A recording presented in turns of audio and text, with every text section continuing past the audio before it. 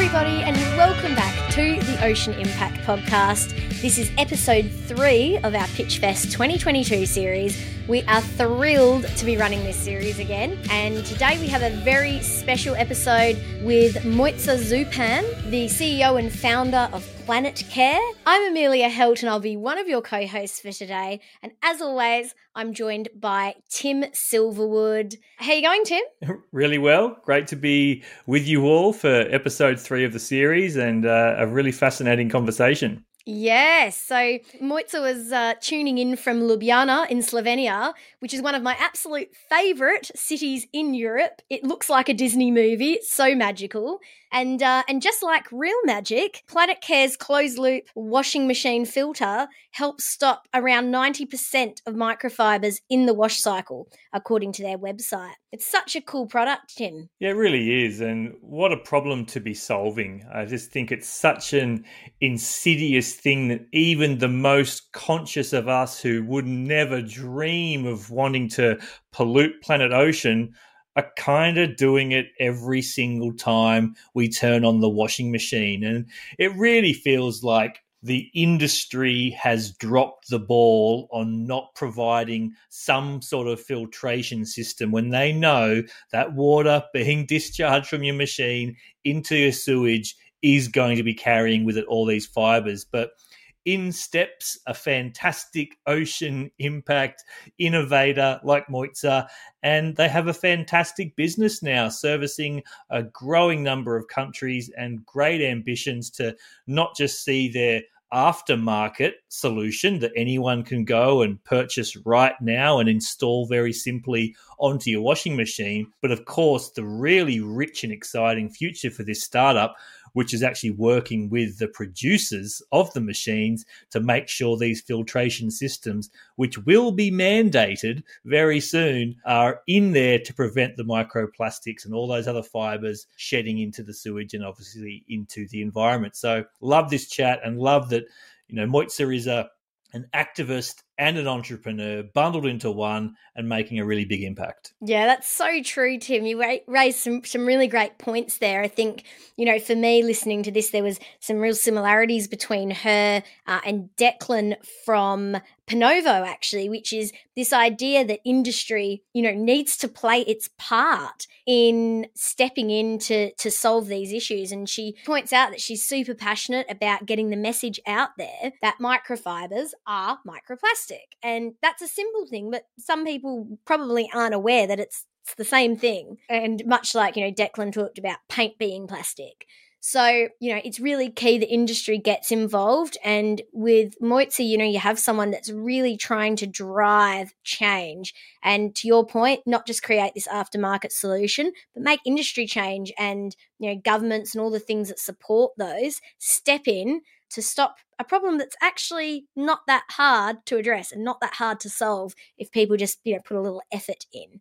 And I think it's fair to say that mission to tell people microfibers are microplastic was a big part of what kickstarted her journey. So people are going to love this episode. She's just wonderful to talk to, and it's great to see someone that's so passionate about the ocean, tackling the issue. Yeah, and worth obviously pointing out as well that, I suspect a lot of people are going to listen to this episode and going to go start Googling Planet Care and figuring out if they can go and get one of these filters to minimise the impact that they are unfortunately having on the ocean just by doing their laundry. But of course, there's Pitchfest 2021. We had the guys from Matter and their Gulp solution, very successful crowdfunding campaign. Go and listen to that podcast too. So there's obviously a growing movement to address the problem. People are making decisions like buy well, buy once, don't get caught in the vicious fast fashion cycle because so much of those garments are very poorly made and they're made out of petroleum-based materials, which are going to be so much worse for the ocean, for the environment, than perhaps a well-made natural fiber garment that you're going to treasure. It's going to have an aftermarket value. Don't get caught in the cycle of needing to wear something brand new every single day. So there's a long tail, I suppose, to this conversation, but wonderful that the team at Planet Care have realized, you know what, this is shocking. Washing machines need filters. They aren't building it. We will. And in doing so, they're really helping to push this, like I mentioned before, this global mandate to make sure that jurisdictions say, if you want to sell a washing machine in this market, we mandate it has to have this filtration system in it. Because that's what we should have been doing decades ago, to be honest. It's really, really poor form that we don't have that yet. And in the process, just an absolutely astronomical number of fibres have been released into the ocean that never should have. So good on you, Mocja and team. So glad that you're doing what you do. But also I commend everyone working on the activism side of things to get this legislation passed. Australia does have some momentum in that place, but things can always happen faster. So I think one of the calls to action we say at the end is reach out to your representatives. If this annoys the pants off you, reach out to your representatives and say, what are you doing to prevent microfiber pollution from washing machines? Are you looking to bring in legislation to ensure filtration systems on new machines? Good. Keep going. That's it. People have more power than we think when we actually come together and do these things. And I think Mocja really embodies that ideal, ultimately. So people are going to love this. Jump in, guys. Enjoy the episode. Let us know what you thought. Thank you, Mocja. We really appreciate you having a chat with us. And thank you, Tim. Hope everyone enjoys. Enjoy. I'm delighted to have on the Ocean Impact podcast, Pitchfest 2022 series, Mocja Zupan, who is the CEO and the founder of Planet Care. And I really cannot wait to dive into this story today about this remarkable solution. How are you today? Oh, I'm very fine. Freezing on this part of the world, but fine. Thank you, Tim. We were just having a conversation and you showed me out your window and there was frost and snow and I've got sweat on my brow in Australia. So it really is both sides of the world, both ends of the extremes at the moment. Exactly. So you're currently in Ljubljana in Slovenia. We absolutely loved your application, your successful application to the Ocean Impact Pitchfest 2022, just showing the awesome work that you've been doing and how far you've come in a very short time. Can you start the podcast by just telling us a little bit about Planet Care and specifically the problem that it is that you're solving with this solution? Okay, so Planet Care is a small startup from Slovenia dealing with the problem of microfiber pollution. And I think that microfiber pollution, is often below the radar, is just a type of pollution. People don't really realize it exists. But it's such a huge part of microplastic pollution. I think that we ought to spread awareness a bit more. Actually, you throw a plastic bag into the ocean every week simply by doing your laundry. You don't know it, but you do. And you would never just throw a plastic bag in the ocean, right? So we measure that, and it's the equivalent of a plastic bag you actually throw into the ocean. And since microfibers are highly mobile, they're like bits of spaghetti, ocean currents take them everywhere. So they're found far from the human settlement, like in the Arctic. There even have been found in the Mariana Trench, which is 11 kilometers deep in the ocean. So imagine a crab with a piece of your sweater in his intestines, 11 kilometers deep in the ocean. So that's how huge this problem is. And, I made it my mission to put it on the radar with regulators to find a solution, to just forge systemic change, because I thought, why is nobody dealing with this? And it's something we can stop, and we should. So in a nutshell, this is what I do. This is what we do.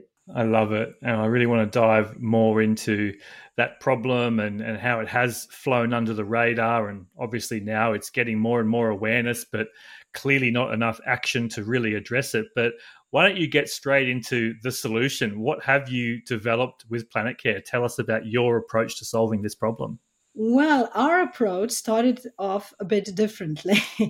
Because you see, 4 years ago, when we started with this, the awareness was really low and people didn't really understand what we are doing. And they thought it was not that important. But I was a lawyer, and the only thing I could really, do on my own was file for patents, do the IP rights, and, built a licensing model. So I thought, we're going to do this great solution. We're going to patent it. Then I'm going to go to the OEMs, the washing machine producers. They're going to love it. They're going to pay me for, royalties, and they're going to install it in their washing machines. Except 4 years ago, it was way too early, and they didn't care. Nobody was really listening. In fact, when I went to a large European producer and I actually got a meeting with the board, a member of the board told me that, I would be, my love for the ocean would be better served if I just adopted a dolphin or something like that. And I shouldn't really be,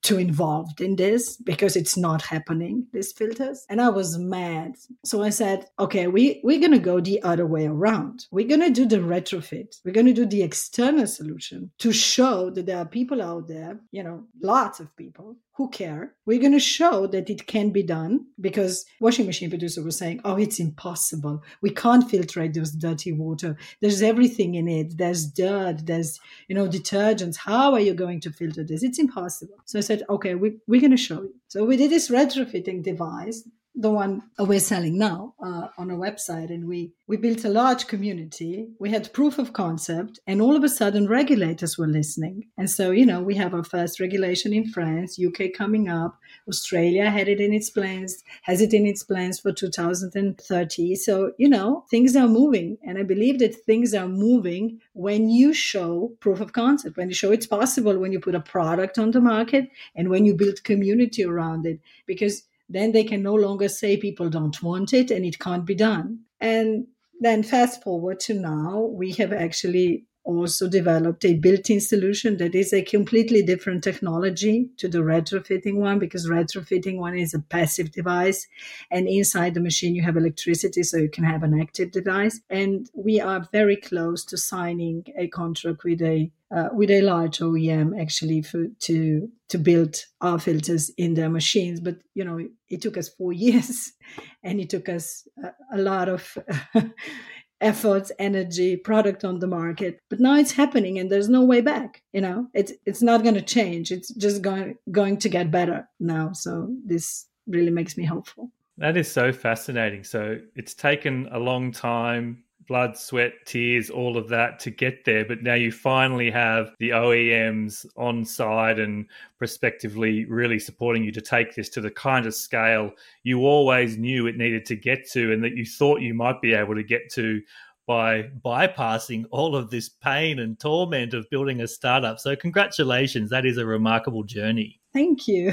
It's just getting better.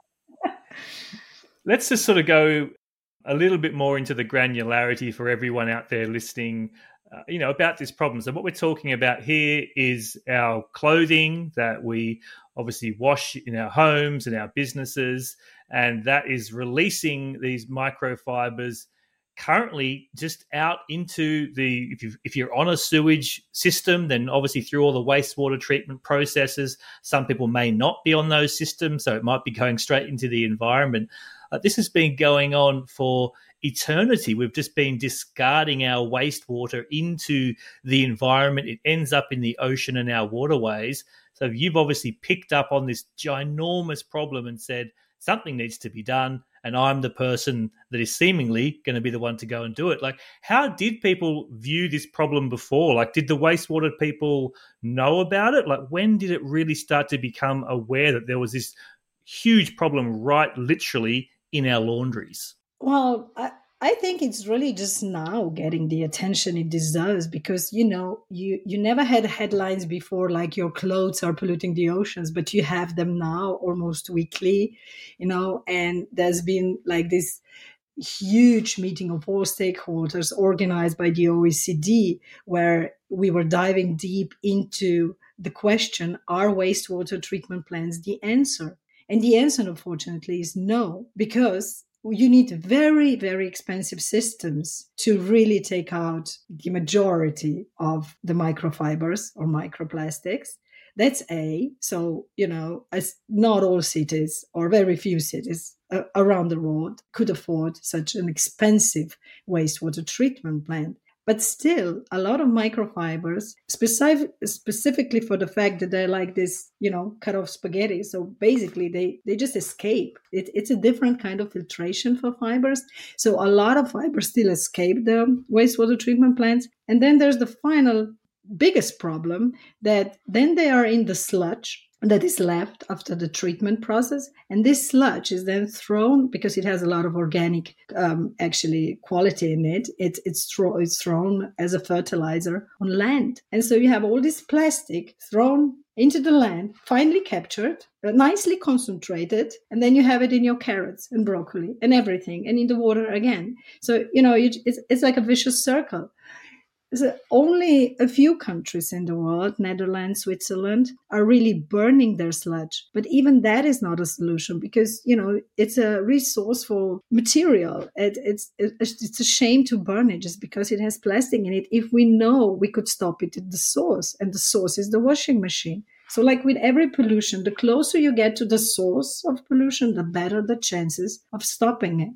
And that's the thing. I mean, from a circularity perspective, thinking about biological cycles, at first glance, you're like, oh, brilliant. All that stuff that gets filtered out from our wastewater is being repurposed on farmlands and regenerating landscapes. It's only that we've enabled this hideous byproduct of our lives to be a vast portion of that sludge that we have this diabolical problem. I just cannot fathom the quantity of these fibers that are currently being discharged into the environment as sludge, or even if they're burnt and incinerated, that those chemicals are still out there somewhere on this beautiful biosphere. Exactly.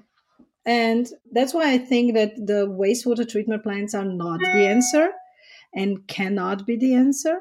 And I think that washing machines should have filters built into them, because I don't really believe that it should be a problem an individual should deal with. I think, it should be like a systemic solution built into these machines. But it takes a long time, to actually change the machines, because the machine has a lifetime of 10 years approximately, at least in Europe, where I have the data for. So, even if the machines are introduced in 2025, then it will still take years, almost a decade, before we have like this really systemic change in place. And we don't really have that much time, because we know the horrible statistics of the oceans. So I really think it's necessary to do something in between, to offer a retrofitting solution. And it doesn't need to be ours. There's a lot of solutions now out there. We just need to make sure that these solutions really work, that they're independently tested, and, that they do the job. But there's room for a lot of solutions, not just ours. And for me to say that about competition, it has been an incredibly lonely place, opening this market, bringing this program on the radar. And, we were not hugely founded, so we were always kind of doing the guerrilla thing. And it's been really difficult. So with more competitors emerging, with more people speaking about this, it's actually better for us. It's better for the whole planet, So I would really encourage people to come up with solutions, because we might work for someone. We might not work for, it's like with cars. We don't just drive one type of cars. Why would we have just one type of filters? But at the moment, our filters really perform well. We were the first. We were basically the only solution on the market. So that's why us, but I welcome all to fight with us. I love that. That's a true, activist using the power of business and markets to drive the kind of change that we need to see in the world. I've got so many questions for you, but we might just sort of go into, the current business model. You've spoken a little bit about the potential for the future of the agreements with the OEMs, original equipment manufacturers. With us, it's either the washing machine producer or their first tier supplier. Because the washing machine producers, they buy components, right? And they buy them off somebody. So basically, we either make a deal with the washing producers themselves, which is not very common, or their first tier supplier, which they choose, and they produce it, and we give the IP. So this is how it works. Great. So just tell me a little bit more about the kind of business model that you've developed since your first prototypes and your first products. Like, how are you currently funded whilst you're pursuing those, wonderful and I'm sure very lucrative opportunities with the OEMs. How is the business model currently working for you, and how has that come about? Well, Tim, lucrative was definitely not the word I would use for the past 4 years. We were more like an NGO, really, because you see, when you put a product like this on the market, first I need to tell you that there's a problem, right? Because you would know. And then I need to tell you that it's a huge problem and you should do something about it. You should help us bring on systemic change. Then I need to sell you the filter. So it's a long sales cycle. It's an exhaustive one, I mean, in terms of resources. So it was quite tough for us. And this lucrative business model, which is definitely coming, it's the licensing model, but it's for our built-in product. Like I said, and the licensing fees will start to come in from 2025 onwards. Of course, they will grow then substantially as regulation spreads. As the washing machine producers put it in more models. Because, like I said, I mean, there's no way back. Even if they was now just start with France, eventually it's going to be the whole world, or first Europe, then it's going to be Australia, then it's going to be US, but eventually it's going to be the whole world. So hopefully that business model is just going to be growing. But the other part is the operating business model, which we have with our retrofits. Basically, we have a web shop based on Shopify, and we just sell filters.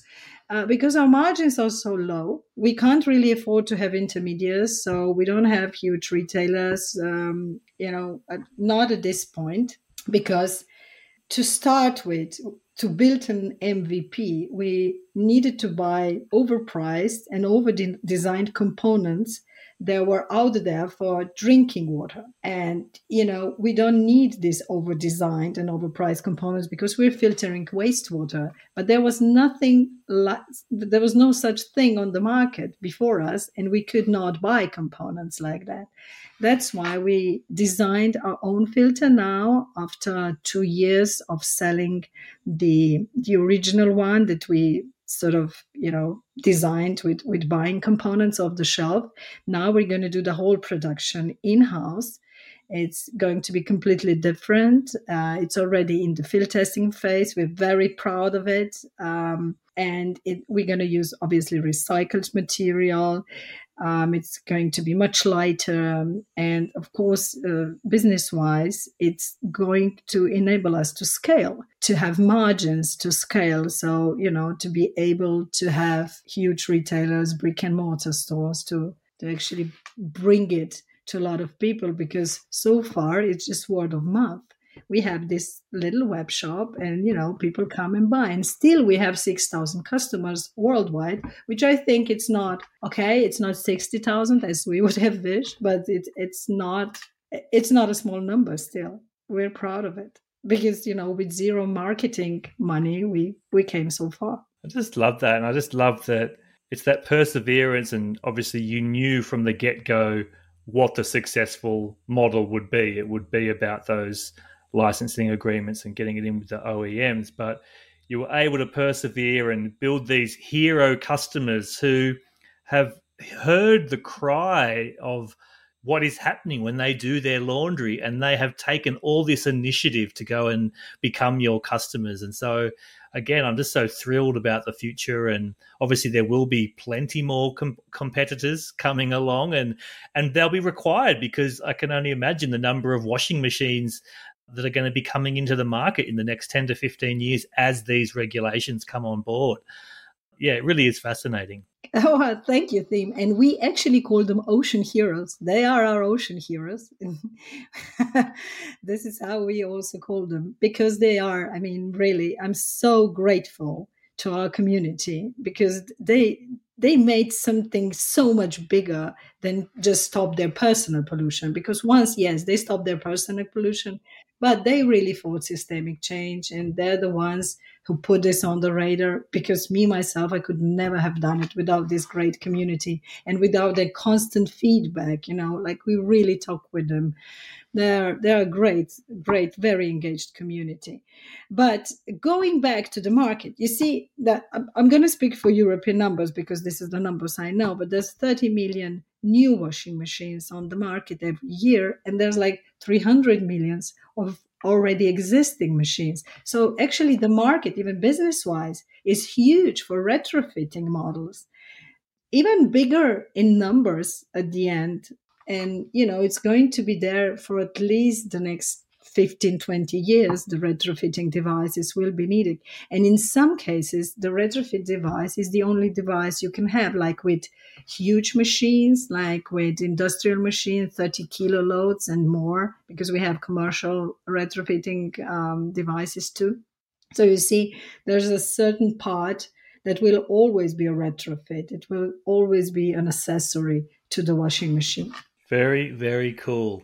Okay, we've got some other questions here that are a little bit more, I suppose, directed at you and your origin story. You mentioned a little bit before about what your career was prior, but where does this passion for pioneering, for being entrepreneurial, for protecting the planet, like if you could just tell us a little bit more about your backstory and why you're so motivated to persevere in building this business.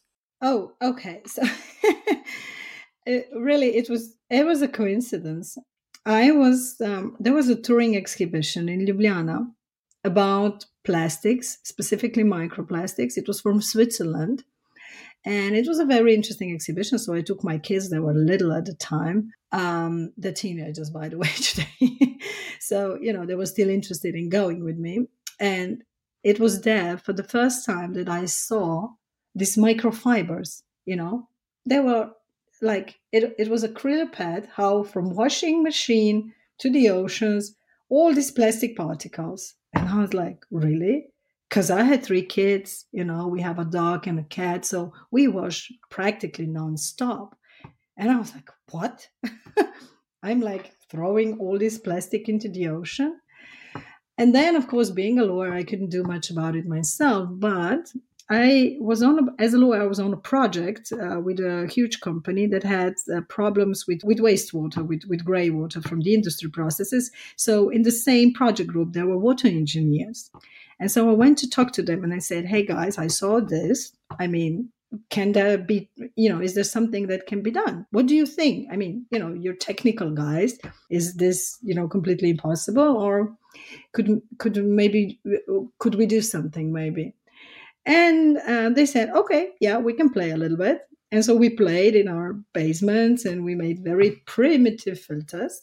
But we saw that basically the concept of filtration, the concept itself could work. And then we had, like I said, a very primitive version of a first filter. And I was Googling and I found this NGO, the Plastic Soup Foundation in the Netherlands. And they're very charismatic and passionate founder, Maria.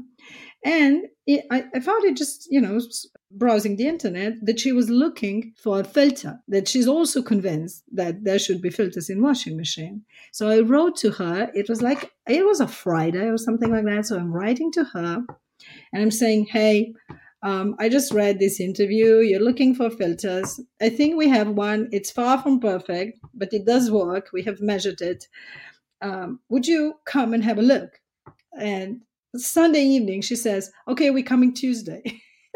It was like, wow, because I didn't even expect an answer for a month, So there we are in our offices, actually my husband's offices, and we have this kitchen, for, this simple kitchen for just making coffee. And we have like 2 days to change it into the washing machine, sort of laundry room with testing purposes. So like we're working for 48 hours straight until they come. So she comes with her chief innovation officer, also a technical guy, and they have a look and we chat and they say, okay, we'll endorse you. This is good. Let's do something together. But she said, first of all, you need to do a better filter. Then I want it to be independently tested by the institution I choose because, I'm not putting my name on something that doesn't work. And yeah, well, the rest is history. But she was the one that put us on the map. Did you know that endorsement piece was a really important maneuver for you? Like, were you seeking an endorsement, or it just was quite auspicious how it came to be? Completely auspicious. Everything I did regarding this project was, it might work, it might not, let's do something. I'm really passionate about this. And money was, that was like making money with it. That was the last thing on my mind at that time. I still had my day job, and I was so proud because I had 3 little kids. And I said, oh, I finally have a purpose.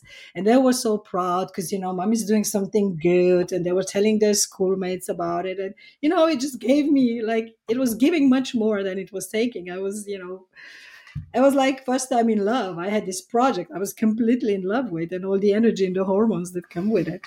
Yeah, I've been there. It's an intoxicating feeling. And Yeah. Back to that question of perseverance, it's those things that help you through those really tough times. Exactly. It's like somebody once said to me that, the secret to a long lasting marriage is that you're like really, really in love at the beginning. So you have this huge bucket of love you take from even when things are not that romantic anymore after 15 years. And I think it's the same with these startups and these projects. There needs to be an emotional component to it because it's from this that you then, take when times are tough. And yeah, like you said, or you try to say, of course, it's very romantic. It's very intoxicating at the beginning. But then, it's just business. It's accounting. It's dealing with people. It's dealing with suppliers. It's not all not all of it is that romantic then down the road. And when you try to scale and get funded and, looking for the next round, these are all very tough jobs. But if you still love what you do, it's where you are fed from. That's so true. I love those analogies that you shared there.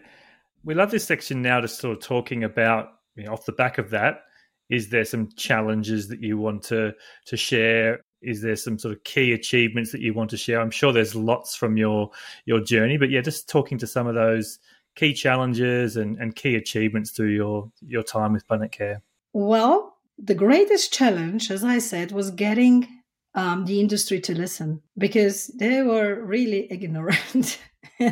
Some of them still are, but really a small percent. So that was my biggest challenge and also my biggest disappointment, I guess, at the beginning. Like, why is the industry not listening? Why don't they see a potential in it? Because we are doing something good, and surely there could be a marketing sales approach to this. Why are they not on board? And my greatest achievement was, I guess, the first regulation in France. I was so proud to be sitting at that table. And I remember going home from Paris saying, okay, if there's nothing else we did, if we just close the door tomorrow, we did that. And it's huge. It's like the small medal that the whole of the team got at that day. We said, okay, good. It can only go upwards from here. Maybe not with us, but it doesn't matter. We did what we came here to do. You've mentioned some of those other jurisdictions that are looking or have this legislation in the pipeline. Is there a call to action to people that are listening in who are passionate about this issue? Is it about writing to your representatives, asking where they're at with their policy? Yeah, simple as that. Yeah, exactly. Because I saw your last question that you're going to be asking me. What could people do? Yeah, that's exactly what they could do. They could use their environments wherever they are to spread the word about the problem, because the problem is huge, but it is preventable. And also, of course, the local representatives, they should know about it and they should have it on the radar. They should be following France's example, and there should be some sort of legislation making filters mandatory. Because if you come to think of it, why would a simple machine like a washing machine be a pollutant? Why? I mean, if we can make it in another way. And I think, just going away from the washing machine, basically we should design all our machines that help us in our daily lives, not to pollute, because otherwise we're just shooting ourselves in the knee, aren't we? Because this is all we have. And it's really serious. It's like Sylvia Earle said, without blue, there's no green. They are the lungs of the earth. They, just come on. We need that ocean.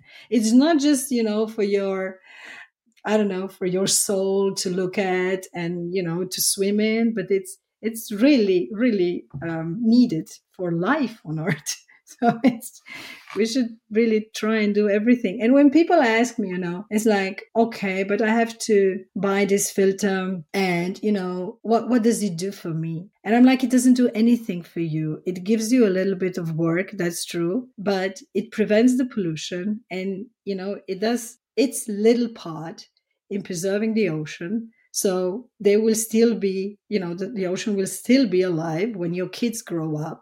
When you yourself are 60 or 70, you'll still have an ocean. So what price would you pay to have the ocean in 20 years?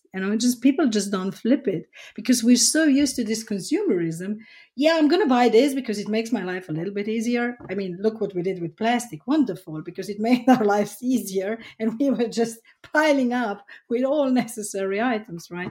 I think we should, just step back and go, do I really need this? Okay, it makes my life easier, but in the long run, what will it do for my life? Questions that everyone can ask. I mean, you don't need to get the filter, but you could there's so much more you could do. You could just, vote with your euro, think about it, spread the word, wash less, try and, have less plastic or less fast fashion. I think there's a lot of really small steps, but if you think of it, if 9 billion people do just one little step a day, imagine the impact. Gosh, I have so many questions. I get they all come into my head, and I'm like, I can't ask all of them because we'll be here all night. But I do know there's a great professor down here in Australia who was quite leading on microplastics from the beginning, Dr. Mark Brown, and he was looking a lot at the clothing, the textiles that come directly from clothing manufacturers and textile manufacturers, and just sort of saying, can we do some studies to see how resilient they are to shedding when they come directly from manufacturing? Are you coming across any brands that are willing to actually put their garments through their paces to understand ways they can be designing or treating them prior to coming onto the market so that they're less susceptible to shedding? Or is everyone sort of not really moving and being proactive? Well, first of all, I know Mark, and he actually has our filters to test. So we have been cooperating. And I like his approach because he's also, he's a scientist, and he says, okay, no nonsense, no greenwashing. We need to have here solutions that work. And I completely agree with him. We need to have more solutions to really put a stop to this problem. So yes, textiles are definitely one thing we should look at, and we should make them better if we really want to prevent this. And then at the end of the day, like we said, wastewater treatment plants and what we do with the sludge. So, and filters on the machines. And then if we employ all this, then something would have happened. Asking about the fashion industry. In my experience, knocking on fashion industry door was not very successful because they know they have this problem. It was under the radar and they liked it that way because, it's their business. And they didn't really want to own the problem. Like washing machine producers, they're right when they say, okay, but it's not the machine, it's what you put in the machine. Yeah, it's true. And then the fashion industry says, yes, but it's the machine that, tumbles and rocks and yeah. So, you don't come to the end. So yeah, we should all cooperate. But I don't think there are any fashion brands willing to, to do what you said because it's just too exposing for them. But going back to Plastic Soup Foundation, I know they did some great studies.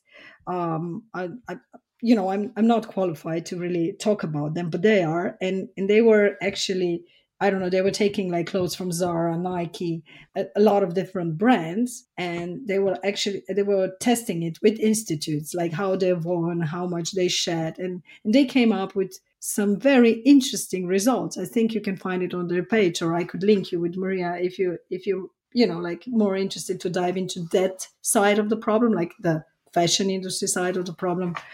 But Yeah. I don't feel qualified.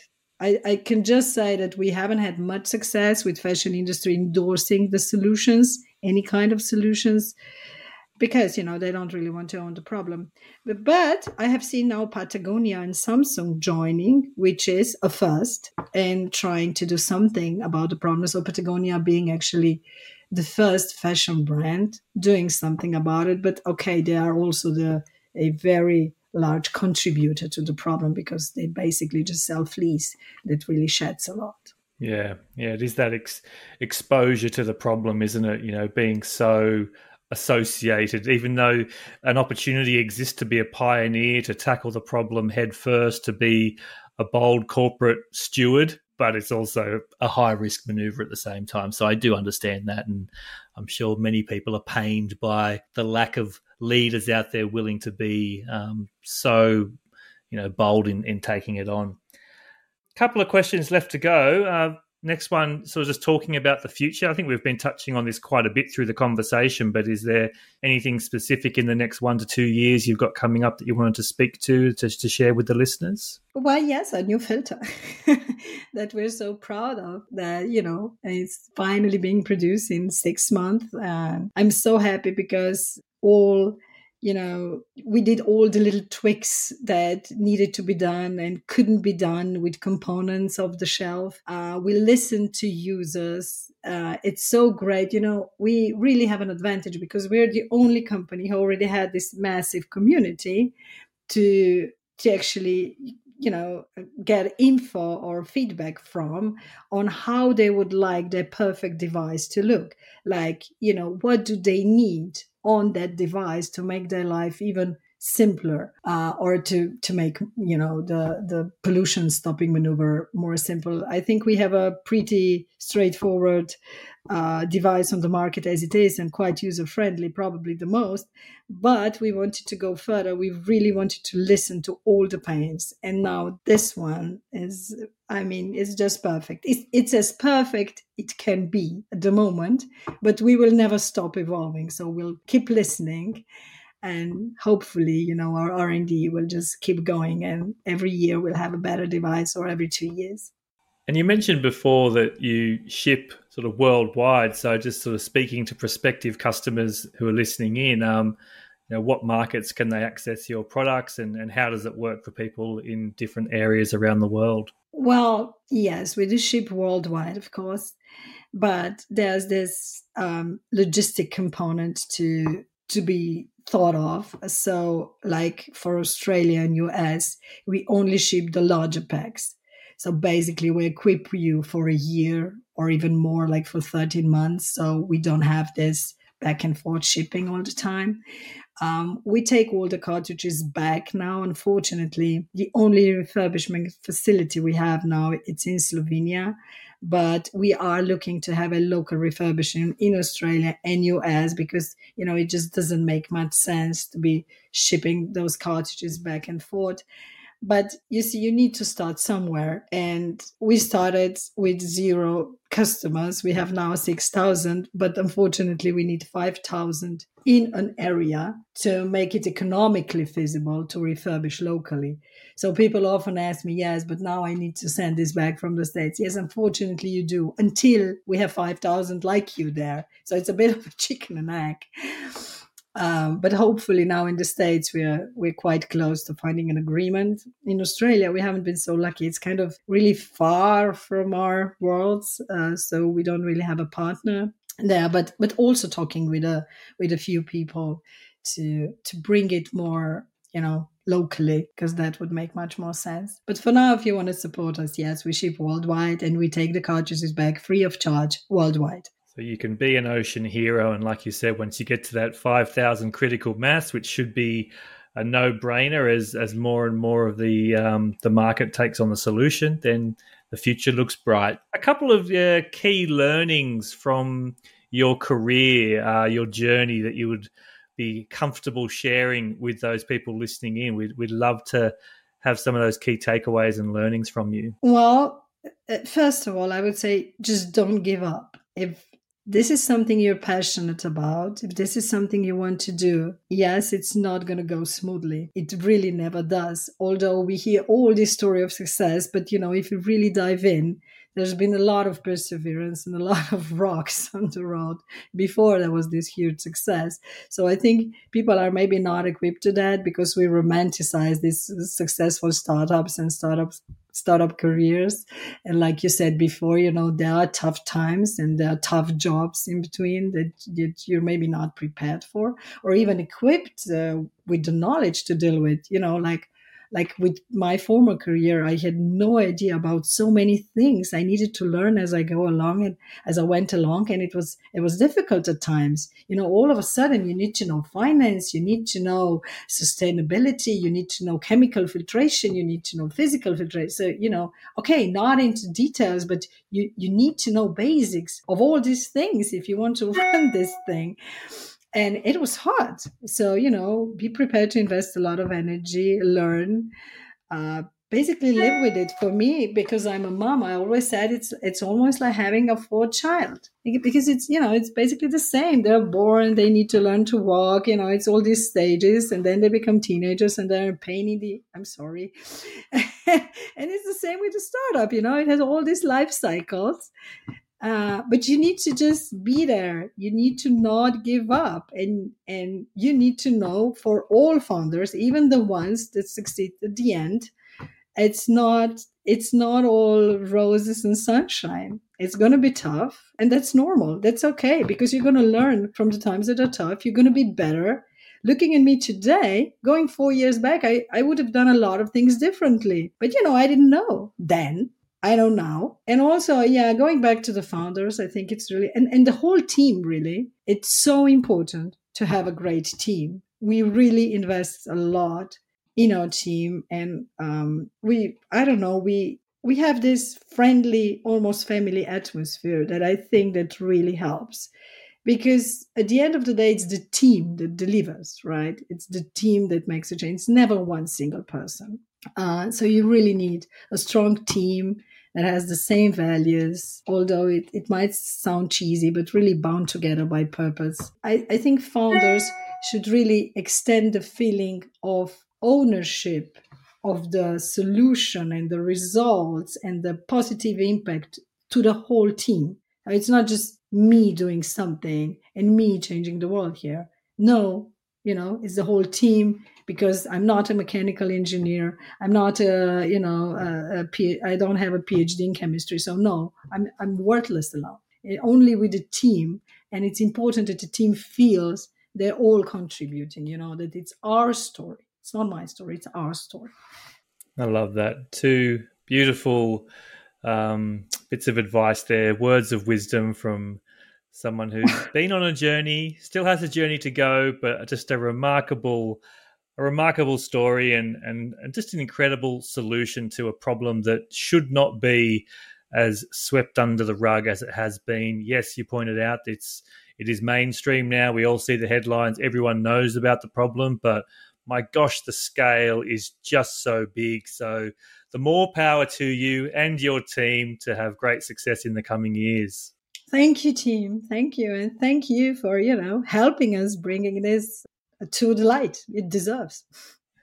So just a moment for you, I guess, to speak to anything that you really wanted to share today that you haven't yet. And finally, a message to people to follow and support you as we wind up this great conversation. Well, the one thing I did not talk about, and I think it's also important for people to realize, or maybe for them to move faster, is that the effects that these microfibers have on human health.